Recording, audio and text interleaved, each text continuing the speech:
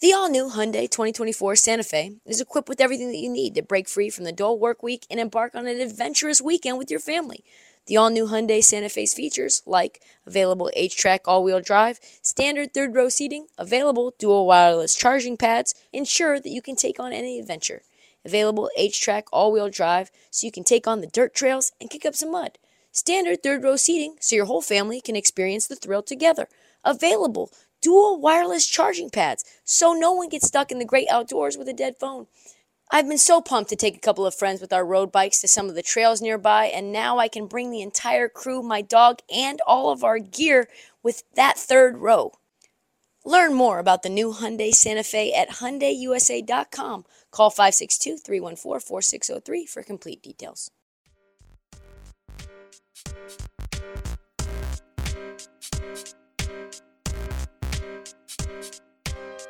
Rich Paul of Clutch Sports. I had to quickly, I had a debate with a friend today. It's not going well. So my thought was that Rich Paul was more famous than Mark Cuban. And I put a Twitter poll out. He's not. He's not even close. It's like 91% to 9, and the 9 feels generous. You know what I mean? I just figured people weren't watching Shark Tank anymore, you know? So, and with Rich Paul dating Adele, I thought Rich Paul was a bigger star than this. Needless to say, Rich Paul is in GQ right now. Rich Paul, now I have to say who he is, I guess. Super agent to every NBA player and certainly every Laker under the star. Rich Paul was in Condé Nast in GQ because he's writing a memoir. And so they're talking about it. And in that feature, he starts talking about the unfair criticism that has been levied against his greatest client, Anthony Day-to-Day Street Clothes Davis. Is that unfair? Is that what he's talking about when we call Anthony Davis Day-to-Day Davis? Is that what he's talking about? I think it might be. According to Paul, Rich Paul, super agent, he says, I think the first thing is you've just got to understand media. And the media has a job. Some of it is scripted, like this right here. And some of it is based on analytics, which is true. Some of it is based on viewership. When you talk about these topics, Day-to-Day Davis, you see a rise in viewership. And so the media, as it pertains to any player, but especially AD, they're going to kick you when you're down. Over the last couple of years, he's had some really freak situations. Guy gets pushed into his knee, and then I think the one before that, or the year before that, was a hamstring or a groin, whatever it is. It's so many injuries he doesn't even remember. Those are the things that happen when you play the sport. It's almost like Rich Paul is trying to hide the fact that, and doesn't want anyone to know, that Day-to-Day Davis has, I don't know, a degenerative condition, which means gets worse over time. It's not just a freak, fluke thing. This is something that's going to continue to persist and be an issue. And listen, Anthony Davis has been amazing this year. But if I had to say which one breaks down first, Anthony Davis or LeBron James, I'm going to say Anthony Davis. And LeBron James is 38 years old, damn near. And he also addressed the concerns that Anthony Davis is soft. Is he soft, though? That's the question. People act like, oh, he's just hoping to go out and get injured. Or, oh, the guy doesn't want to play. It's stupidity at times, but that's what comes with it. He also took an opportunity to answer the claims that he has strong-armed certain teams to take on clutch clients. This is why I thought Rich Paul was so famous, because he represents pretty much every big NBA player. And he's with Adele. And he brings his liquor with Adele to the games. So I thought he was bigger than he was. Shame on P. This is what he said. In some cases, that's going to be playing with other clients. Whether it's DeJounte Murray and Trae Young, both clutch clients, or when we had Darius Garland and Colin Sexton playing together in Cleveland, or Zach LaVine and Lonzo Ball in Chicago. But when that type of stuff happens, I think it's, I'm trying to use the right word here. I don't want to say stupidity. I would say it's the lack of education as it pertains to the sport and the business of the sport. I'm trying to find the right word here, but I don't want to say it's stupidity. But you have all of the LA Lakers are your clients. All of them. Like, you're just going to sit there and pretend like we don't know that 9 Lakers or whatever it is are Clutch clients, 9 of them. And we don't mean stars. We mean like Lonnie Walker. I mean, damn near Austin Reeves. You know, like all your clients are on this team. This man, Rich Paul, is wild. Safe to say that super agent Rich Paul, not a fan of probably my TikTok account, probably this podcast. And I'm pretty sure that Clutch as a whole, not super stoked on me. But they are the 2 biggest areas where he can't control the narrative. And as for the NBA, he's going to continue to get his chokehold on it, one NBA client at a time, because it is very clear that he and LeBron will try to own a team and they will try to create a larger power circle day by day.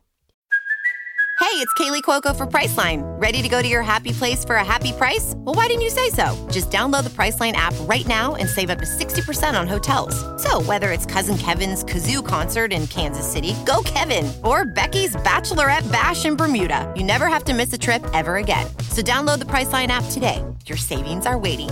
Go to your happy place for a happy price. Go to your happy price, Priceline.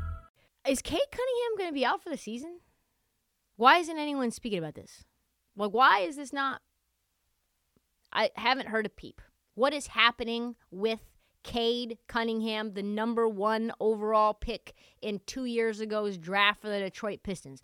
If you don't know what's happening with Cade Cunningham, if you don't know that anything is actually happening with Cade Cunningham, join the club.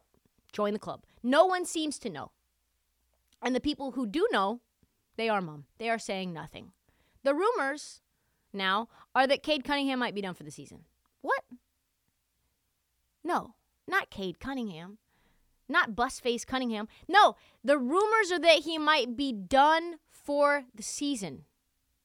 Some people are saying, though, that this could be a nightmare scenario for the Pistons. Why isn't anyone talking about this? Why? Why isn't this news? Why isn't this on The Jump or whatever NBA Today is called now? This is the first overall pick in last year's draft. And he has now missed 16 straight games. And we're not in game 45. We're in game like 23, right? Like 25. There is zero evidence when or if he'll be back anytime soon. What is happening? According to multiple reports, he's being sidelined with what is being reported as a stress fracture to his shin. It was reported when he went out that he's going to decide quickly whether he wants to have surgery or not. That was a month ago. Clearly not a quick decision. A month later, no news. Nothing from Detroit's front office. The question is why? Well, according to Pistons beat writer Aaron Kellerstrass, it's pretty much been radio silence from the Pistons, which makes him wonder whether they even know what Cade is ultimately going to decide. If you're a team and you don't even know what your star player is going to do, and that, let's just be very clear, that surgery is season ending, and you are the worst team in the league right now, we've got real issues, folks. Like, that is the nightmare scenario. If Cade continues to waffle on whether he has surgery, which will 100% end his season, and his rehab will absolutely continue into the offseason, in putting him in danger also of missing part of the next season as well, that would be bad. I would say that would be bad. This is why a shin stress fracture is very, very tough. Very, very dangerous. Stress fractures. Dr. Crick, paging Dr. Crick time. Stress fractures, small breaks in the bones that result from the accumulation of repetitive stresses on that bone. They're most commonly caused by biomechanical abnormalities such as high or low arches, rotation of the hips, or weakness of muscle groups that add additional stress to the bones. So it's a big deal. You guys want to know some names of people with some stress fractures that have bothered them over time? Yao Ming. Yao Ming had a stress fracture. Joel Embiid had a stress fracture. Blake Griffin lost a year to a stress fracture. But more troubling, as a Portland Trailblazer fan, Sam Bowie had a stress fracture to his tibia. Greg Oden had a stress fracture to his tibia. I mean, this could be career-ending. I'm not saying that his career is in danger of being over. But what I'm saying is, if you're the Detroit Pistons, you know those scenarios like the back of your hand. You know that there's a possibility that if Cade Cunningham isn't done growing yet when this stress fracture is happening, it may never heal, ever. It's a big deal for a team like the Pistons that has Jaden Ivey and Cade Cunningham, the number 1 and the number, 5 overall pick. They have lost now an entire season. They are not going to be good. They are done. Even if Cade was to come back, didn't have surgery, he will be back at minimum by All-Star break, which is February. Now you've got issues with Jalen Duren. He's been on and off the floor. Jaden Ivey's trying to get himself chemistry with the team. Everything that they were trying to do, out the window. Very fun, very exciting team. Now, not so fun. Not very exciting. And what does that mean? What does that mean? It means probably everyone is about to go. Everyone who's not a part of the core, you are expendable. This is the first team we can now say is legitimately tanking. We now have them. They are the Detroit Pistons. It is now a garage sale. A garage sale. No one knows when we're going to see Cade again, so that means we've got pieces to sell, folks. And that leads us to our next segment. I don't know what the Detroit Pistons are doing to Bojan Bogdanovic, but it's very confusing. They trade for him. Great trade to get him. They just had to get Kelly Olynyk and I think a second-round pick. But Bojan was extended immediately. He's on an expiring deal. They extend him for 2 more years on a young, exciting team. And you wonder to yourself, why is that? Troy locked him down to a 2-year, $39.1 million extension. He was supposed to be some big part of the Pistons' future until 2 things happened. 1, Pistons stink, like I just said. They stink. 7-22, they sit atop the standings. That is the worst record in the NBA.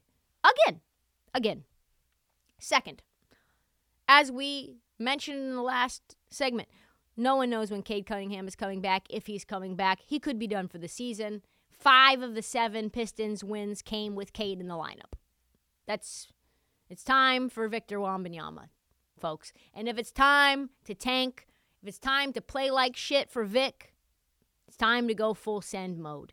Which means the Pistons are actually considering the guy that they just extended, Bojan Bogdanovic, despite the fact that the team, the fan base, the front office, all really, really like him. Guess who covets him? Team that needs some three-point shooting, needs someone to be able to play make, create, get into the mid-range. Yeah, the Los Angeles Lakers, that's who. And it makes sense, right? He's 6'7". He's a three-point shooting sniper. He unlocks tons of spacing for them. Right now, this year, he's shooting 21, 4, and 2. 44% from 3. 90% nearly from the free throw line. And this is on a terrible team. Imagine what he could do if he could get some open looks. So the Lakers decided, okay, we're going to put forth an offer. Right? They put forth an offer to the Pistons that centered around one of their 2 first-rounders, as we would have thought that they might. But because it's Rob Pelinka and he's a slime ball, there were protections attached because the Lakers know they're not very good. And Troy Weaver could not have said no fast enough, right? He's like, absolutely fucking not, go away, bye. And that is because anyone trading with the Lakers is betting that Pelinka has put this team in such a bad position that the protections matter. We can't have no protections. I don't even want a top 1 protection from you, okay? Like, no protections, period. And, of course, that's pretty much what everyone is reporting now. Rob Pelinka is trying to hold up a bank with his little baby squirt gun. Like, we don't know. We know you have no guns. We know you have no artillery. We know you have no leverage. So we know it. He knows it. He can do nothing but just offer things in the wind and hope that something manifests. And the Pistons, their reputation for decision-making has been so bad for so long, and yet They will not be fleeced by the Lakers. They will not. The regime now is not dumb. They are not the dumbest regime out on the streets anymore. That belongs to the LA Lakers. And so, of course, they're insisting on a fully unprotected future first in any deal. So who will blink first? My guess, Lakers. If you want Bojan, give us your 2025 first-round pick, unprotected. He's locked up for 2 more years on top of this one for a pretty good deal, $20 million a year. You just take him. He's yours. We'll see. I mean, I am betting that he stays a Detroit Piston, though. As for the Lakers, everyone's putting the squeeze on him, right? No one is going to be Rob Pelinka's little Huckleberry. He's not going to. If you think he can do what Danny Ainge did, you're mistaken. It's either unprotected first or nothing. And nothing means more LA Lakers mediocrity, which means more happiness for me.